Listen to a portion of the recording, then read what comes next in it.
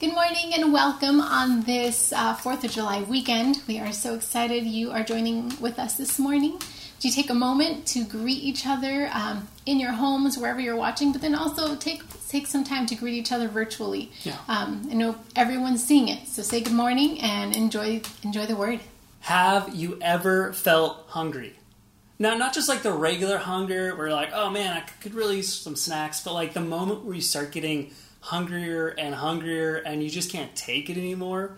Like have you ever been in a situation where maybe you're sitting there, you're comfortable, you're relaxing, and you go over to the fridge, you open it up, and you take a glance, and you're like, no, and you close it, and you go back, and some time passes, and then you're like, maybe the food fairies have arrived in my fridge.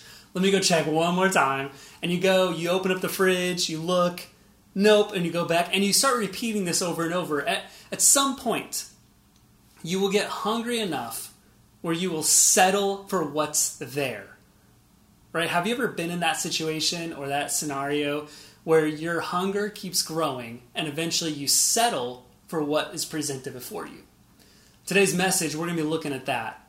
When sometimes we get hungrier and hungrier, like where we're going to look at Jesus in Matthew chapter 4 in a moment, we can be tempted or we can have things that come in our lives that maybe we'll settle for less than what God wants for us. It's in these temptation moments that really make or break us. It's these moments that we need hope the most. And so let's look at Jesus in Matthew chapter 4 as we dive into hope through temptation.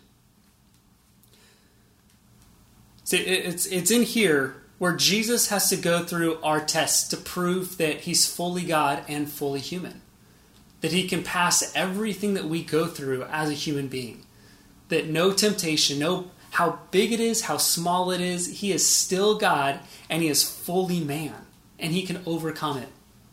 And so leading up to this in our scripture we're going to read today, Jesus has been fasting for 40 days and 40 nights. He's hungry. Right? He hasn't even gone to the fridge to check what's in there yet. And the devil is going to show up and present the fridge in front of him, if you will, and give him some options to sin. And Jesus just knocks out of the park, right? Flying colors, or else he wouldn't be God. Okay, we know the ending of the story. Jesus is going to pass his test, which enables us to pass our tests. And so I want to give some hope today of when we feel tempted or we think that things are happening in our lives where we can't overcome it. Yeah, we can. And I want to give us what Jesus replies with, because if we can take on what he did, that gives us hope in these situations. So let's look at this. The scripture today, the devil tests Jesus 3 different ways. Each test is actually an exchange. So he's testing Jesus with an object or something, but in the back of the scenes, it represents something even greater. And he's trying to swap something out and manipulate Jesus just a tiny little bit to see if Jesus will sin. And so I want to look at the 3 great exchanges as 3 great tests, if you will. 3 things that the devil tries to change and slightly tweak in our own lives to cause us to fall into temptation or sin or whatever you want. And I love that it's Independence Day too. Like this is our 4th of July sermon, if you will, in the middle of our sermon series, Can't Cancel Hope. That's why I'm wearing my red, white, and blue. You have some red, white, and blue too going on in a creative, flowery way.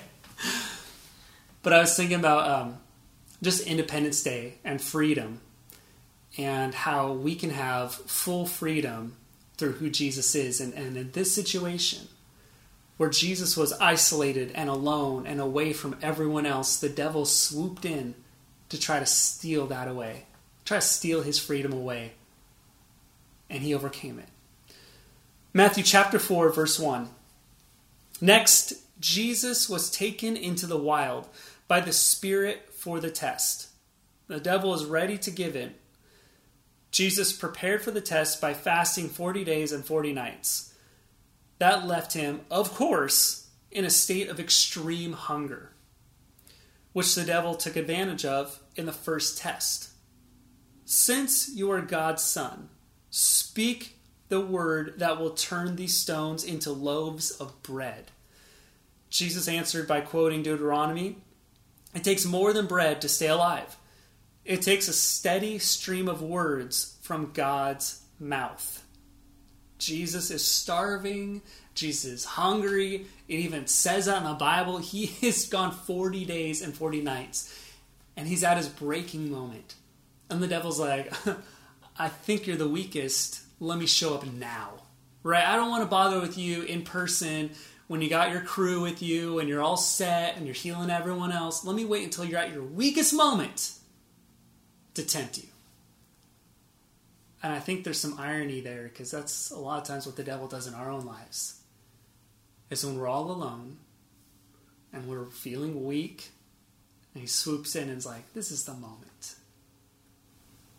It's also the moment that we can grab the hope that is Jesus and say, "Not today, devil. Not today." So the devil tries to force Jesus to transform a stone to bread. It's kind of unusual, kind of a random request. So what does this actually mean? What's happening here? Is this a temptation that a lot of us face every day? Or the devil's like, "Hey, see that rock? Why don't you make it something else?" I'm not forced with that. So there's something more going on here. The first exchange, we can really understand it by Jesus' response. "You shall not live by bread alone." And what's the ending say? It takes more than bread to stay alive. It takes a steady stream of words from God's mouth. So hear this out. See, the devil is trying to convince Jesus to change the stone into bread, and God is saying it's not about the physical, it's about the spiritual. You're trying to exchange something else for the Word of God. That's what's really going on here. He's trying to convince him, take anything else that isn't the Word of God and pretend like it is the Word of God. Right? Take a good quote and try to live off of that. Try to be a good person by doing good deeds. Right? He's trying to manipulate Jesus just slightly, just like how he tries to manipulate us and saying, "I wish you would just do this. Don't worry about the Word of God. Right? Just be a good person. Just do good things. Let's see how your life turns out. Come on. It's so much easier." Right? If you're like this, and I look at the picture as if Jesus is starving, he's malnourished, and he says, "Turn the stone to food." And it represents turning something else into the Word of God to be sustained. And the interesting thing about this, for me, my takeaway that I felt the Holy Spirit speak to me to relay as your pastor to you, is that there's a couple people watching and listening right now who are just malnourished, not from food, but from the Word of God.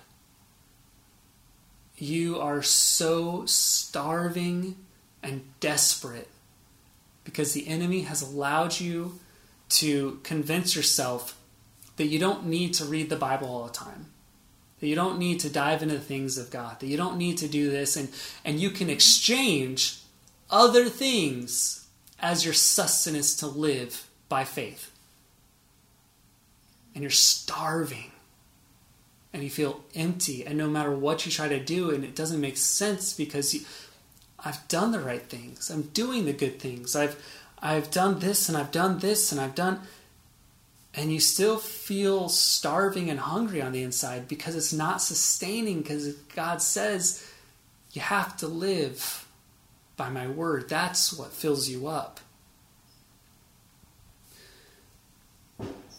Because you have not consumed and fed on the Word of God in weeks, months, years, whatever, you're willing to settle in your life. Just like with the fridge example, it's like the hungrier we get, the more likely we are to settle. The hungrier you get for spiritual things, the more likely you are to settle for what the enemy gives you. Yeah. And it all comes down to just because we don't dive into the Word of God, or we allow other things to substitute that. It's like, oh, this is a good quote. And we can almost think, oh, that is a quote from the Bible. And we don't ever look it up and realize that's actually not from the Bible. I've heard people quote so many times, like, oh, the Bible says. I'm like, no, it doesn't. It's not even from the Bible. That's from this century. And it's interesting.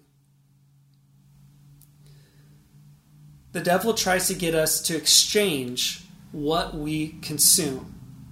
The stone represents anything that tries to replace the Word of God. It's anything that distracts us away from the Word of God. It's anything. Person, place, thing, anything that would pull us or draw us away from what God says to us and about us. That's what it is. It could be TV, social media, right? Like just forward this along to 10 other people and you'll be blessed today. Well, maybe. I don't know. You could also try reading your Bible. It's these things. It's distractions that we allow to come in that consume our time, our finances. Our stones could be anything. Our stones could even be conspiracy theories floating around, right? They could be anything that distracts us from the Word of God. And I want to make a bold statement right here. I just want to say this, and I want you to hear my heart out, and I want you to understand what I'm getting at here. It could be anything. And I think for some Christians, it can sometimes even be politics. One of my biggest rules at church, I've said this, if someone starts talking, I'm like, hey, church is not a place for politics, it's a place for Jesus and us. And I want to say that, man, we need Jesus. Don't allow politics to replace your Word of God. Yes. Don't allow what someone else is saying and this and this and this. The devil is literally trying to exchange the Word of God for anything you'll grab onto. Mm-hmm. Just like with Jesus, he's like, turn this rock into bread. Exchange. You too can be full. And it's the same stupid lie that he's trying to sell all of us for all of eternity. Mm-hmm. Don't buy into it. The moment that the devil tries to give you something else to exchange the Word of God, you're going to miss it. You're going to miss out. I mean, when I was younger, I missed out a lot. I mean, I still get caught by this one. I still get hung up on this. If you genuinely look at your calendar and your bank account, you can easily see what your stone is. And don't give me that, well, I don't use a calendar, so that doesn't count for me. No, I'm saying as if you go back and you document every single moment, your minutes, your hours, your days, whatever, your bank account, if you would stop lying to yourself and saying, oh, it's always empty, I'm living paycheck to... Well, is it because there's a stone in your life that's drawing you away to all these things? You can identify stones through the time and the money you spend. It's crazy. Do you know why the devil tries to get us to consume the stones in our life rather than allow us to consume the Word? And just follow me for a second. I want to write this down so I was extremely clear on this one. The Bible declares that hope is Jesus. We talked about it. Hope is not a feeling. It is a name, and that name is Jesus. Mm-hmm. But the Bible also explains that the Word was with God at the beginning of creation, and the Word was God. And so this linear path, if you will, is when we consume the Word, we develop our relationship with Jesus. And when we develop our relationship with Jesus, we grow in hope. And so the devil's roundabout way is to try to cut us off at the root. Like we had this, what's the milkweed plant outside with the caterpillars? Mm-hmm. It full on died. And we were like, why is it dead? It's all brown. It's only to come to find out that a gopher had eaten the roots and the whole plant died. Because if you take out the root, the entire thing dies. And the devil views you consuming the Word as the root of your hope. The root of your faith, the root of your life is consuming the Word. And we'd be foolish to allow any sort of rock to come in and the devil will say, you know what? You don't need to read your Bible. You don't need to get into that. Just get an inspirational photo and put something on top and put it on social media and you're good to go. Mm-hmm. What? No. You need that deep inside of you. Yes.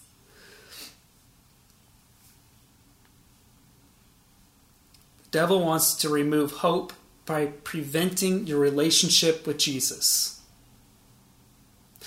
The setting, if you will, the context of this whole battle of wits, I guess, battle of faith, testing, whatever you want to call it or name it, when the devil and Jesus are duking it out over temptation and Jesus just obviously wins, right?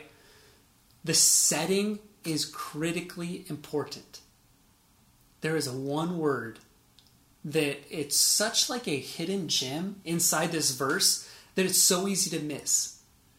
It says, the Bible says, the Spirit led Jesus out to the wild or the wilderness. That word in the Greek just blew my mind when I read it. And this is why this scripture falls into this sermon series, was because of this one word. The Greek definition is lonely, solitary, desolate, and uninhabited. It's this isolated feeling. It's when Jesus was all alone. No one else is around. No disciples are there. Nobody. He is isolated. And that's where the enemy tried to attack. And I referenced this earlier in the message. And it just... we gain so much power and understanding when we realize that our temptations come when we're weak, when he views that we're just going to give up or give in or give out or whatever. The setting was Spirit led him into the wilderness, into isolation, into social distancing. And I really want to parallel where we're at in the state of our country, actually the world, what am I saying? It's the world, and where we're at in our faith. I feel like this is such a perfect time to dig deep into our faith when we're all isolated away, when we're quarantined. What a great opportunity. What a great moment to say, I'm going to take my time with Jesus, because I've been given a blessing. I get extra time. In your loneliness is where the devil tests you the most. We're going to do something kind of unique and different today. All right? So just hang in there with me. Okay? We're not ending the message right now. It's not the end of the sermon. We still got some more. What I want you to do is grab your cell phone, tablet, computer. If you're streaming full screen, make it unfull screen, whatever it's called. I don't know. And before moving forward, I want you to grab your device that you're watching this on. And typically on most devices, there's comments below. So if you're on Facebook, there's a comment section. If you're watching this live, there's comments. If you're somehow watching this, whatever, navigate to where this is happening. And I want you to get ready to leave a specific comment. So on Facebook, YouTube, our website, whatever. Okay, so get your device ready. And we're going to pause the sermon and do life together.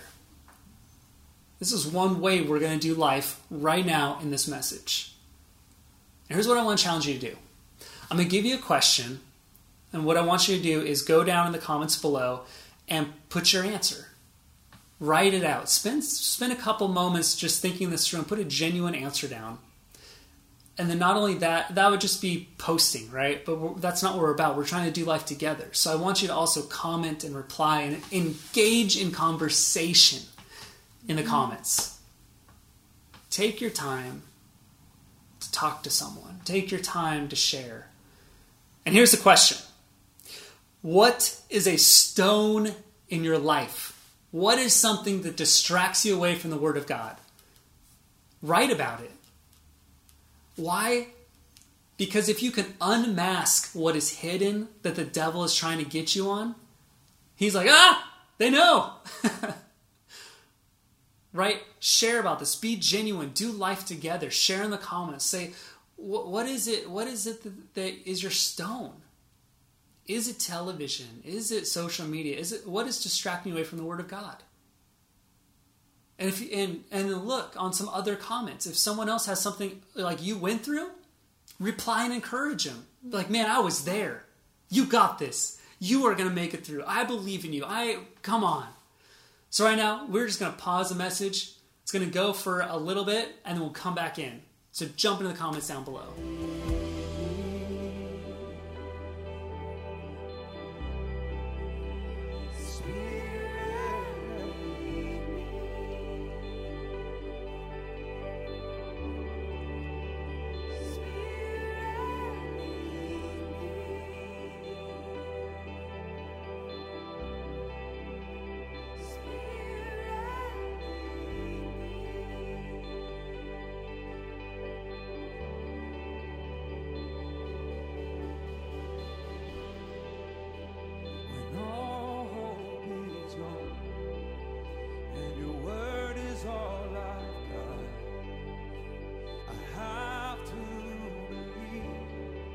Still bring water from the rock to satisfy my thirst, to love me at my word, and even when I don't remember. Welcome back.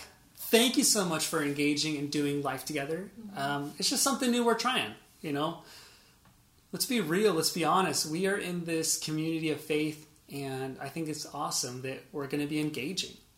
And if you're not watching live with us, please, by all means, I hope you left a comment still, and it might take a little bit, but someone will reply eventually. Yeah. I think that's special. So, jumping in, I want to continue with the tests, with the great exchanges. And continue in Matthew chapter 4, verse 5, it says, "Then the devil took him to the holy city, Jerusalem, to the highest point of the temple, and said, 'If you are the Son of God, jump off. For the scriptures say he will order his angels to protect you, and they will hold you up with their hands so you won't even hurt your foot on a stone.' Jesus responded, 'The scriptures also say you must not test the Lord your God.'" I think it's kind of funny, right? Like, first the devil says, "Turn this stone into bread." Jesus is like, no. He's like, "Jump off this temple." And he's like, "Nah, I'm good." But I like looking at what Jesus' response tell us is he gives the deeper meaning of what the devil is trying to do. Right? Because at superficial value, read that and you're like, man, I'm glad I don't have a sin issue with jumping off of temples and mountains. That would be crazy. Right? It's more to that. It's way more in depth. Because Jesus' example, Jesus' answer shows us so much more. The scriptures also say you must not test the Lord your God. Right? It's brilliant. So how is this a test? The second exchange, Jesus references testing God. He's saying something subtle here. So testing God, what's testing God? Is it writing out like 5 questions and saying, "God, can you please answer these 5? Just pop quiz time, please." No.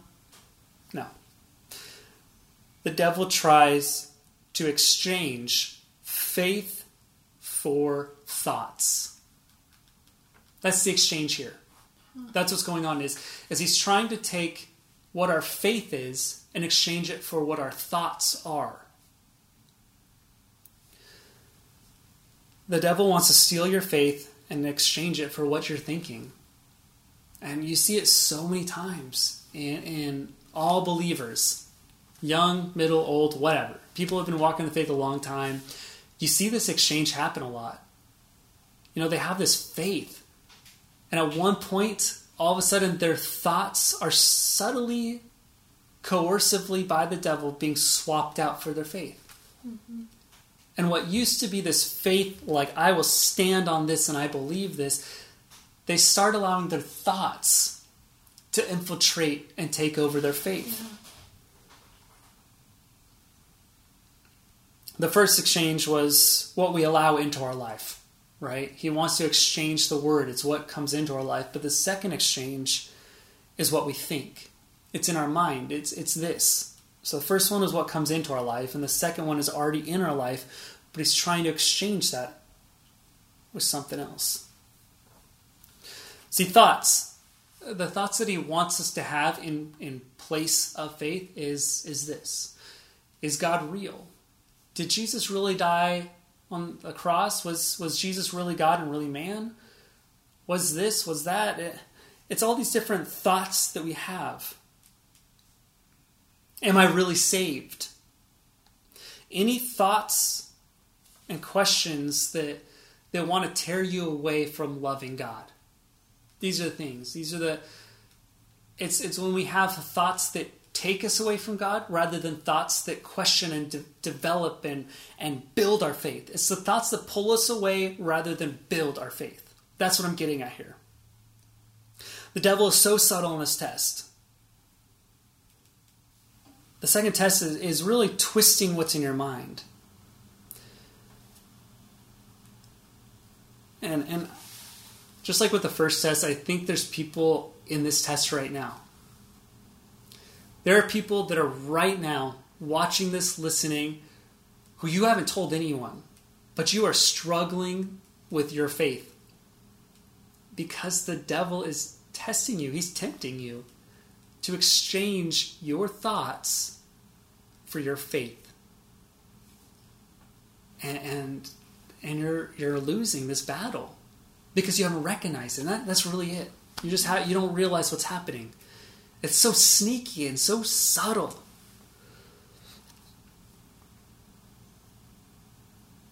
And I want to dive into this a little bit more because I'm going to help understand and unpack the deeper meaning of what's going on and how Jesus deals with it. Did you catch the first word of the devil to Jesus? If.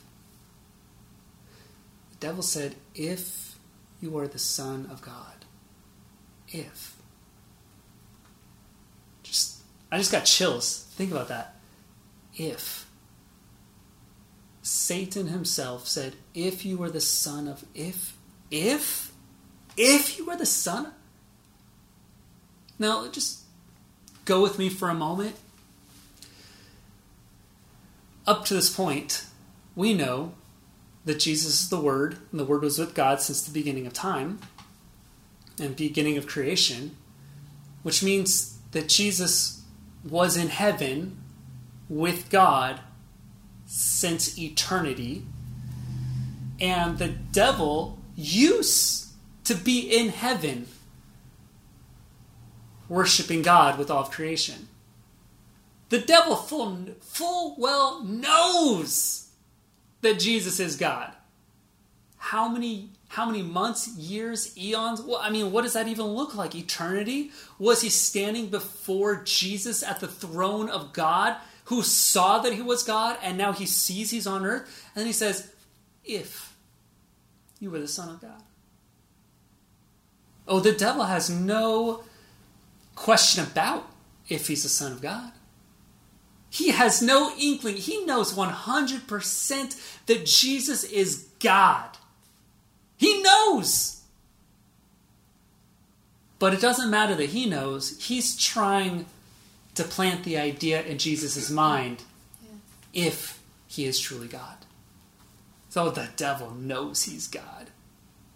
But he's trying to convince Jesus that he might not be God.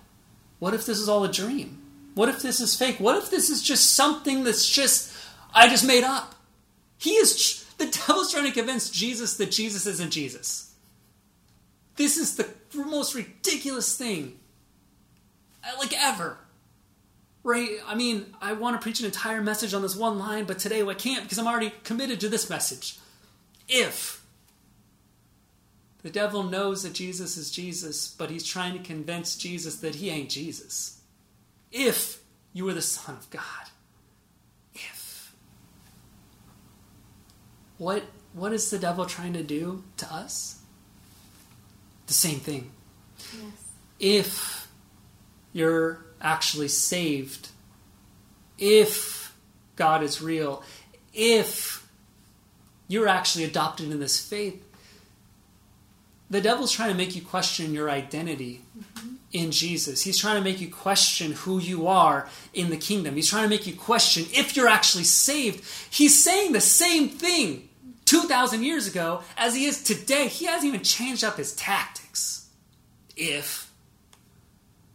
And the crazy thing is I have prayed for more people than I can count on their identity, their relationship, if they've been saved, and the devil is alive and trying to continue lying to people on this same one. Are you kidding me? I hope you're sitting there. I hope you're taking notes. And I hope if you are struggling with this very thing, you would realize it is not about you. It is about the devil trying to take you down with him. Yep. If, come on. Of course you are. That's not even a question. Am I saved? Yes, I believe in Jesus. Do I believe he's my Lord and Savior? Yes. If, come on. Move past it. The moment the devil begins whispering doubt in your ear is the moment, just catch this, the moment he starts whispering doubt in your ear of who you are and whose you are, it's because he's scared of who you are and whose you are. Yes. He's scared of you. He's scared of what you represent. He's scared of your impact in the kingdom. He is scared of everything you are. Because the enemy's already been defeated, and the only way that he has an ounce of happiness on this is if he can tear you down and have you separate your faith and replace it with doubting thoughts. If. Move past it. Come on. He is trying everything to exchange your faith with doubt. So how do you reclaim your faith? If you're in the situation where you're like, yeah, I know that's easier said than done, but I'm still insecure. I'm still doubting. I still don't know. I have bought full well into this, and I don't know how to get out of it now. And you're like, give me the answer. I need to move to step 3. If that's you. I love it. It's really simple. It kind of goes back to point number 1 because these all sequentially build on top of each other. You need to read the Word to know who you are and whose you are. The Bible, nonstop, through the understanding and the perspective that it's about Jesus and it is Jesus. As you read it, you understand you are saved, you are loved, there is grace, there is mercy, there's peace, there's joy, kindness, everything gives all the promises to you. It's available. It's this free gift for everyone. Right? It's not limited to the first 10,000 that sign up. What? It's available to you. You will understand who you are and whose you are by completing step 1. Right? It's getting the Word in us. And as soon as we get the Word in us, our relationship with Jesus starts building and we understand who we are. And then our faith starts supercharging because we know it. We don't just think, oh, what's this? What's it? No, I know what it is. I know exactly what it is. The lack of Bible in your life is connected to your lack of confidence. Your lack of Bible is connected to your lack of confidence. Your lack of confidence is your lack of security, your lack of your insecurities, all of it. They're directly connected. Your insecurities, your doubts are hard to overcome when you don't have the answer. Right? The funny thing about this test from the devil is it's open book. And the book is the Bible. You just have to open it up and you have the answers right there. It's an open book test. And it's basically pass fail. And the only way to fail is if you quit on yourself. Like, you have every tool before you. You can pass it. It's simple. It's easy. Going to number 3. Matthew chapter 4, digging back into verse 8. The last test. The third test, the devil took him to the peak of a huge mountain. He gestured expansively, pointing out all the earth's kingdoms. Just take a moment for right now.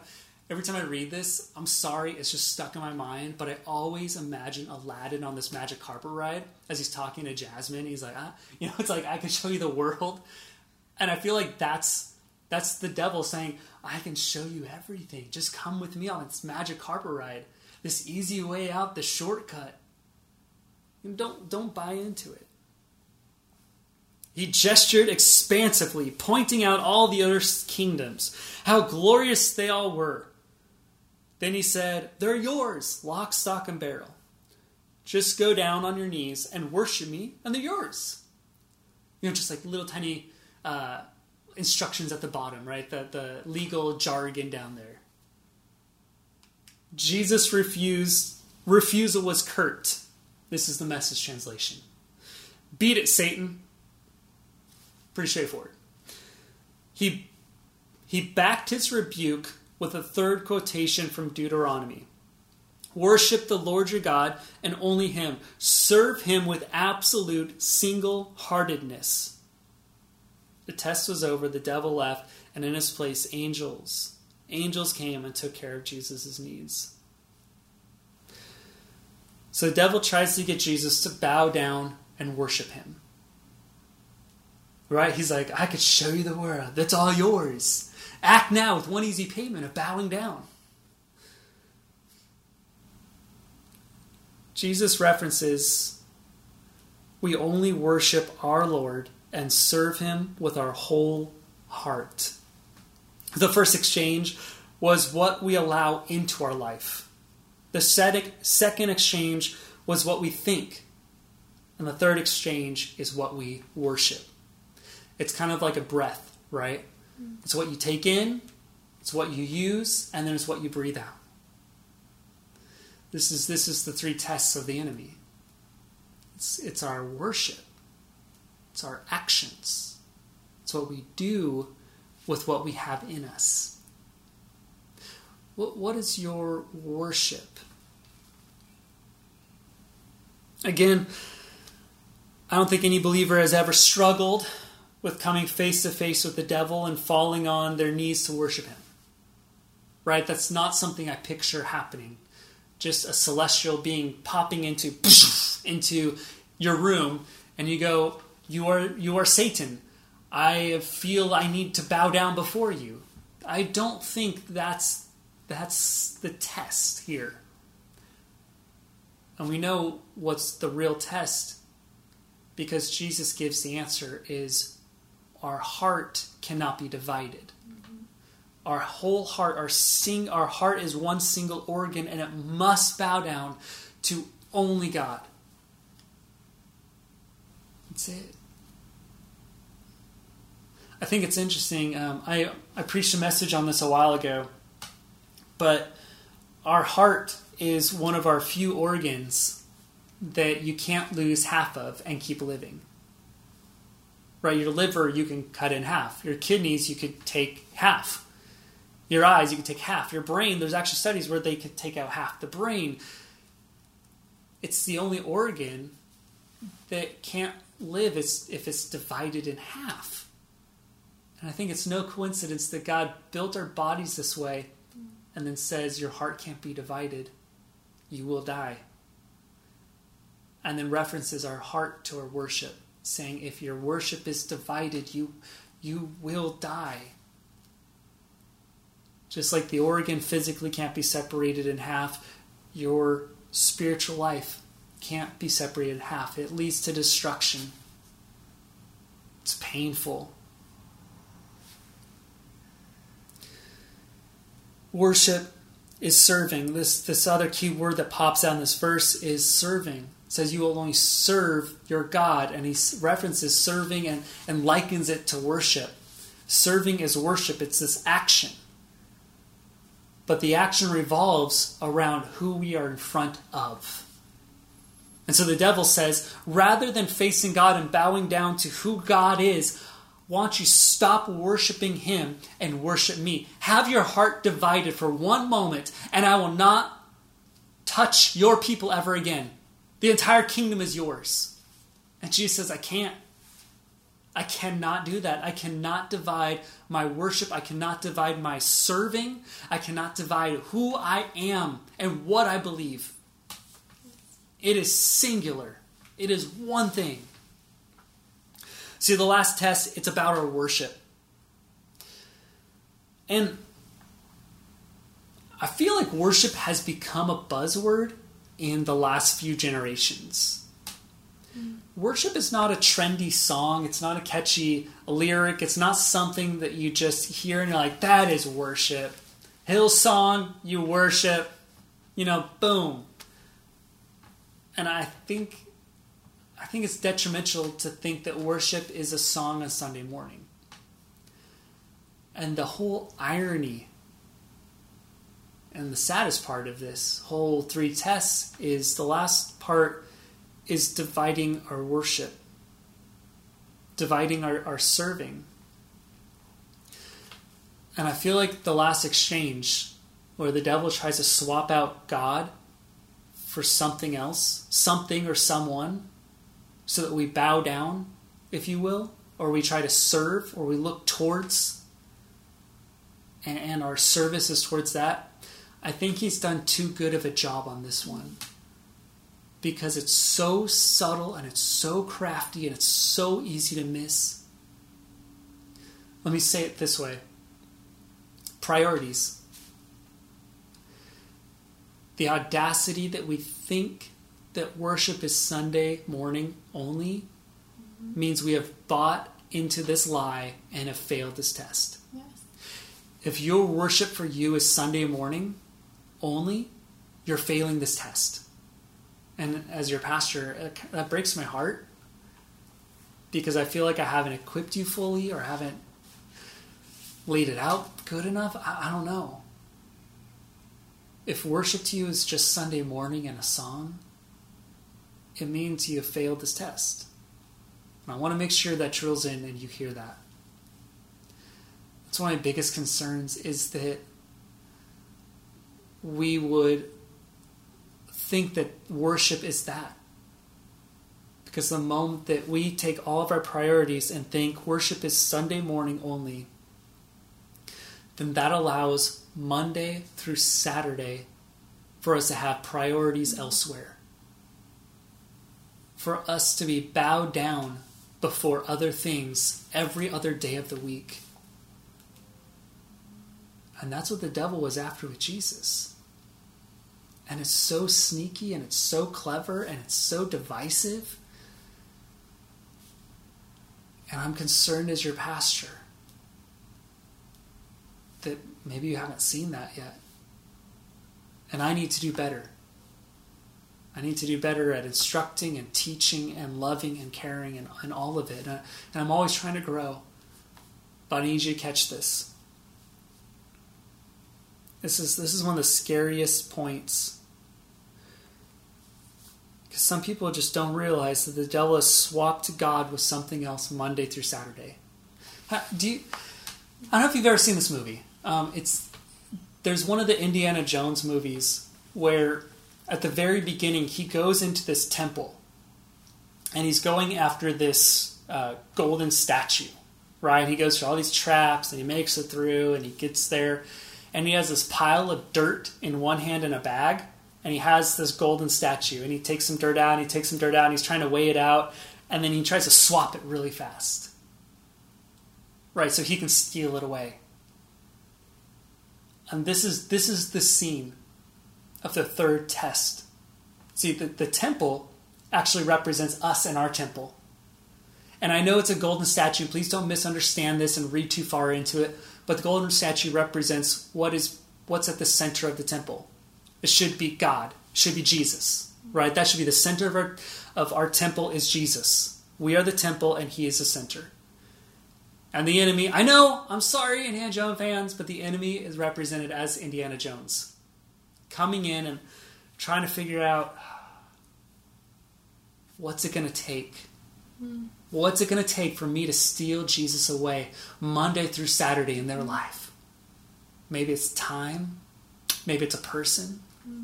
And he weighs it out, and he waits, and he waits, and he sneakily exchanges it. So hopefully miss it. But the best part about Indiana Jones and the temple is the temple realizes it instantly and tries to kill Indiana Jones and tries to reclaim it.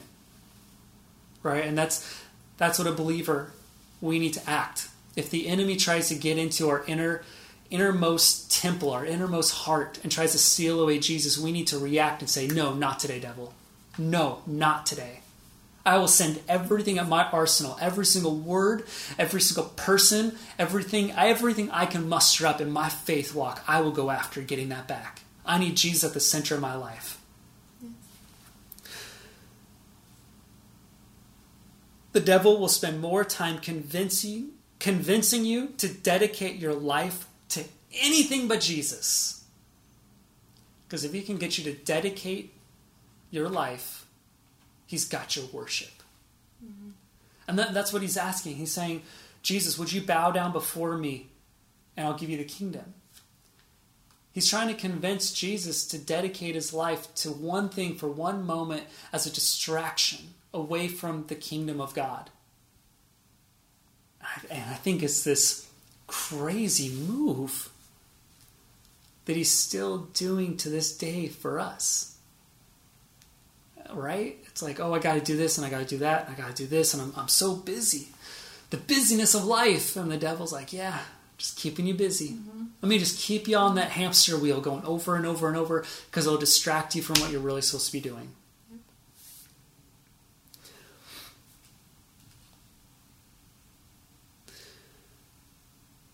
Man, it's these things.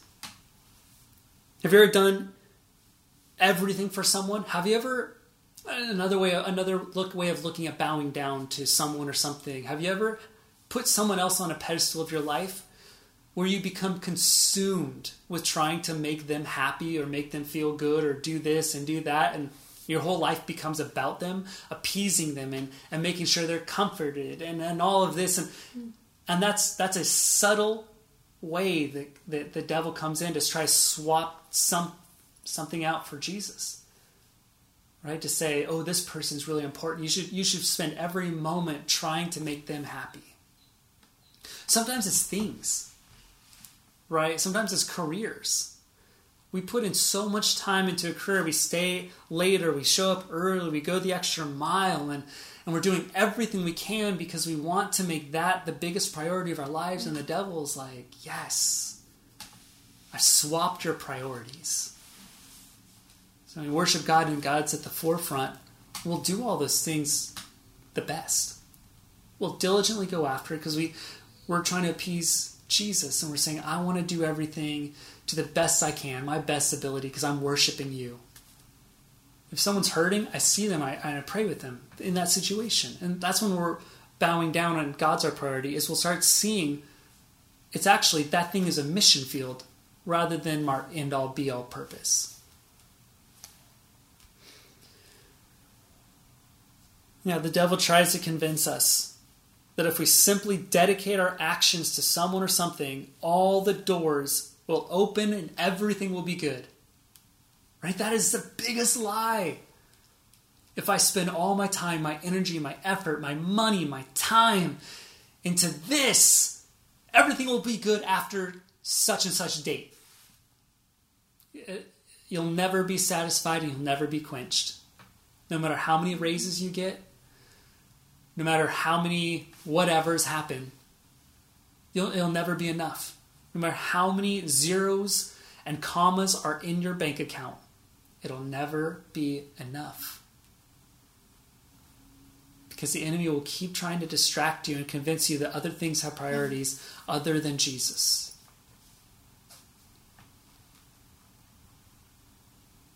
This test is where most believers will fail Monday through Saturday.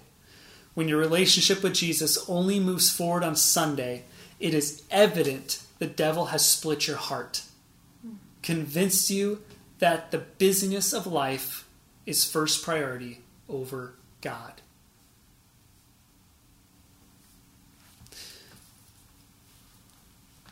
Jesus had a response to the devil in every single temptation. Every single test, he had a direct response, just instantly. And I thought that was interesting. I like that. Because it's easy to think like Jesus would just sit there and be like, you don't impact me. Like the devil's so insignificant to God. But Jesus had a response. And my favorite thing about his responses is it was the word. It wasn't his thoughts. It wasn't his opinions. It wasn't what happened that day. It wasn't reasoning. It wasn't logic. It was the word of God. Because he had the word in him. And that's what we need, especially going through temptations and tests. If we want hope through temptations, if we really want this weekend that represents independence and freedom, if we really want freedom from what the devil is trying to do in our lives, we need to have the word in us first and foremost. Yes. We need to have Jesus as our priority. I really want you to have hope through temptation. My heart as your pastor, and I know I shared this a little bit earlier, but it hurts when I see people fail their tests. It hurts when I see them fail the first time. It hurts the second time, the third time, the fourth time, the millionth time, whatever it might be. That hurts as a pastor. It breaks pastors' hearts to see people stuck in vicious cycles. When the answer is so simple, it's just Jesus. It's just the word coming into you and you living by what Jesus calls you to be. And that's it. And I want to challenge you today that your next step today would be to make Jesus a priority. That's it. Your next step is make Jesus a priority. That's pretty broad. It's pretty expansive. It's a big next step. But I think you could choose something in that. What does it mean in your life right now to make Jesus a priority? Is it saying my Monday through Saturday is not going to be as busy and going to be more focused on Jesus so that I can have the living, loving God flow through me throughout my days? What does that look like to you? Every person is going to have a different answer for this. But bottom line, the next step is that Jesus is your priority. Be thinking about this. Be processing. Be prayerful. And take action steps. What is your action step? What is your next step going to be that Jesus is your priority starting today? Not just today, starting today. And if you would truly make Jesus a priority in your life, the Word of God would not be exchanged for anything. Remember stones to bread? Your faith would not be exchanged for your thoughts. And lastly, your worship would be undivided.